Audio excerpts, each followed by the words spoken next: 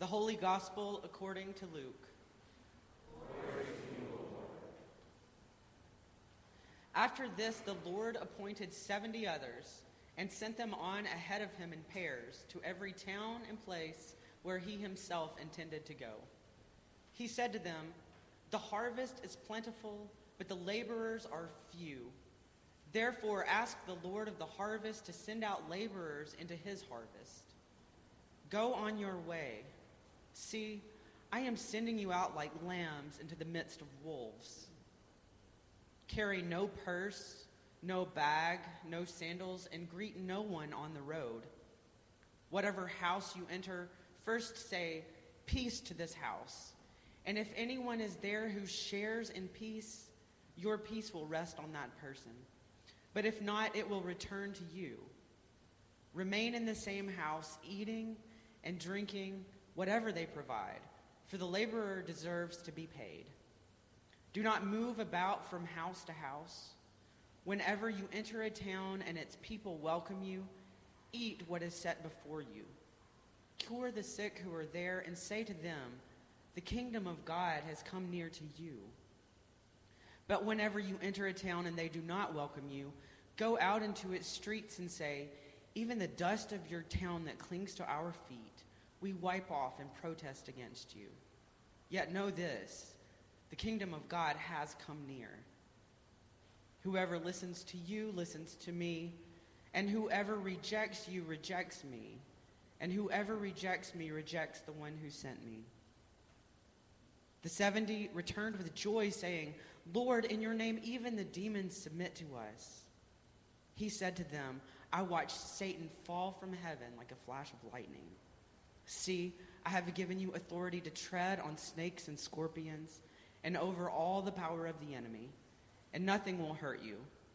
Nevertheless, do not rejoice at this, that the spirits submit to you, but rejoice that your names are written in heaven." The Gospel of the Lord. Praise to you, O Christ. I really should have packed a smaller suitcase.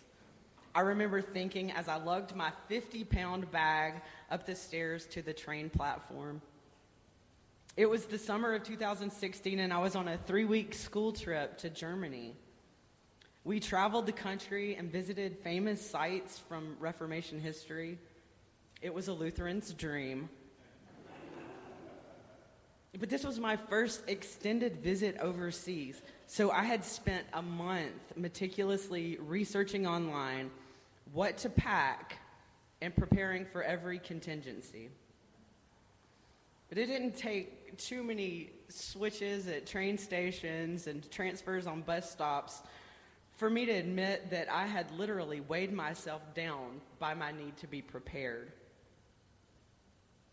In today's reading, Jesus sends out 70 people ahead of him on a mission. And similar to the previous commissioning of the 12 disciples, he gives them very specific instructions. Carry no purse, no bag, no sandals. Greet no one on the road. One translation says, travel light. There's a sense of urgency and expediency to the task at hand. And now, as modern-day disciples committed to God's work in the world, we can begin to imagine what it looks like to travel light. What do we leave behind, and what do we carry with us? Well, first I would say we carry good news. Jesus sends the 70 on an evangelical mission. But wait, evangelical is a word that carries a lot of baggage these days, right? It's a word widely cast to describe Christians who hold more conservative values, and much to the chagrin of us more progressive Christians, seems to be the only version of Christianity we hear about in the media sometimes. Evangelical is a word that conjures up images of people handing out tracts, megaphones on street corners, traveling pairs knocking door to door, tent revivals. That doesn't really sound like the way we do things here. And yet, We are a part of the Evangelical Lutheran Church in America. So what does that word mean for us? Well, I know Michelle doesn't like it when I talk about Greek words, but I'm going to do it anyway because it helps. The Greek root of the word evangelion simply means good news or gospel. So our identification as an evangelical church means that we believe we have something important, good news to share with the world. We believe that the message of Christ is still relevant today, that there are real needs here that require attention, that require a word of hope. Jesus only provides 2 phrases when he sends these people out on a mission. The first is, peace to this house, and the second is, God is near. There's no salvation formula, no value judgments, no coercion tactics, just words of peace and comfort, just good news. Next, we carry our vulnerability. Researcher and author Brené Brown, who we love here, says vulnerability is having the courage to show up, be seen, and be heard when you can't control the outcome.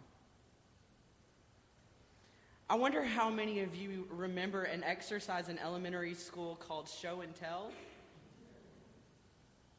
It felt like such a vulnerable offering to bring one of your most precious, prized possessions before the whole class and explain why it was important to you. And now, this is what we are called to do, to show our faith through how we live our lives, and then tell others why it is that we do what we do. The 70 likewise are sent out like lambs in the midst of wolves. And yet something remarkable happens. Their vulnerable state allows them to receive hospitality, form mutually beneficial relationships, and ultimately experience powerful change. Lives are healed, the power of God is revealed, and evil is cast down from heaven. And that's all awesome, Jesus says, but the real marvel is that you have been transformed.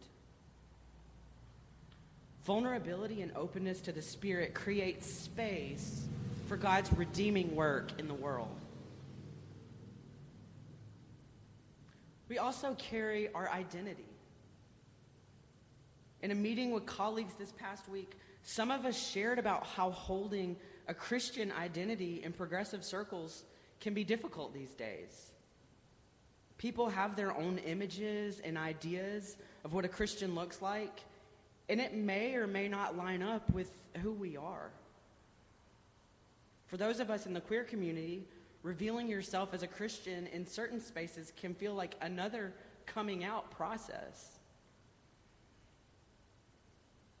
Whatever our struggles with identity, we know that it is Jesus who has sent us.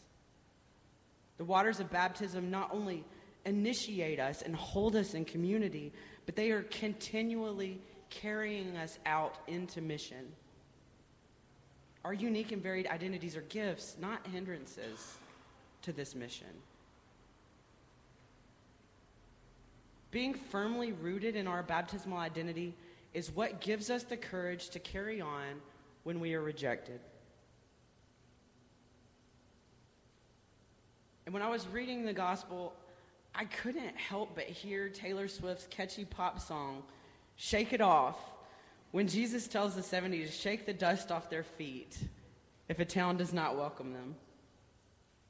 Swift's lyrics capture the importance of maintaining identity in the face of criticism and rejection, which if you follow her, you know she's had a lot of.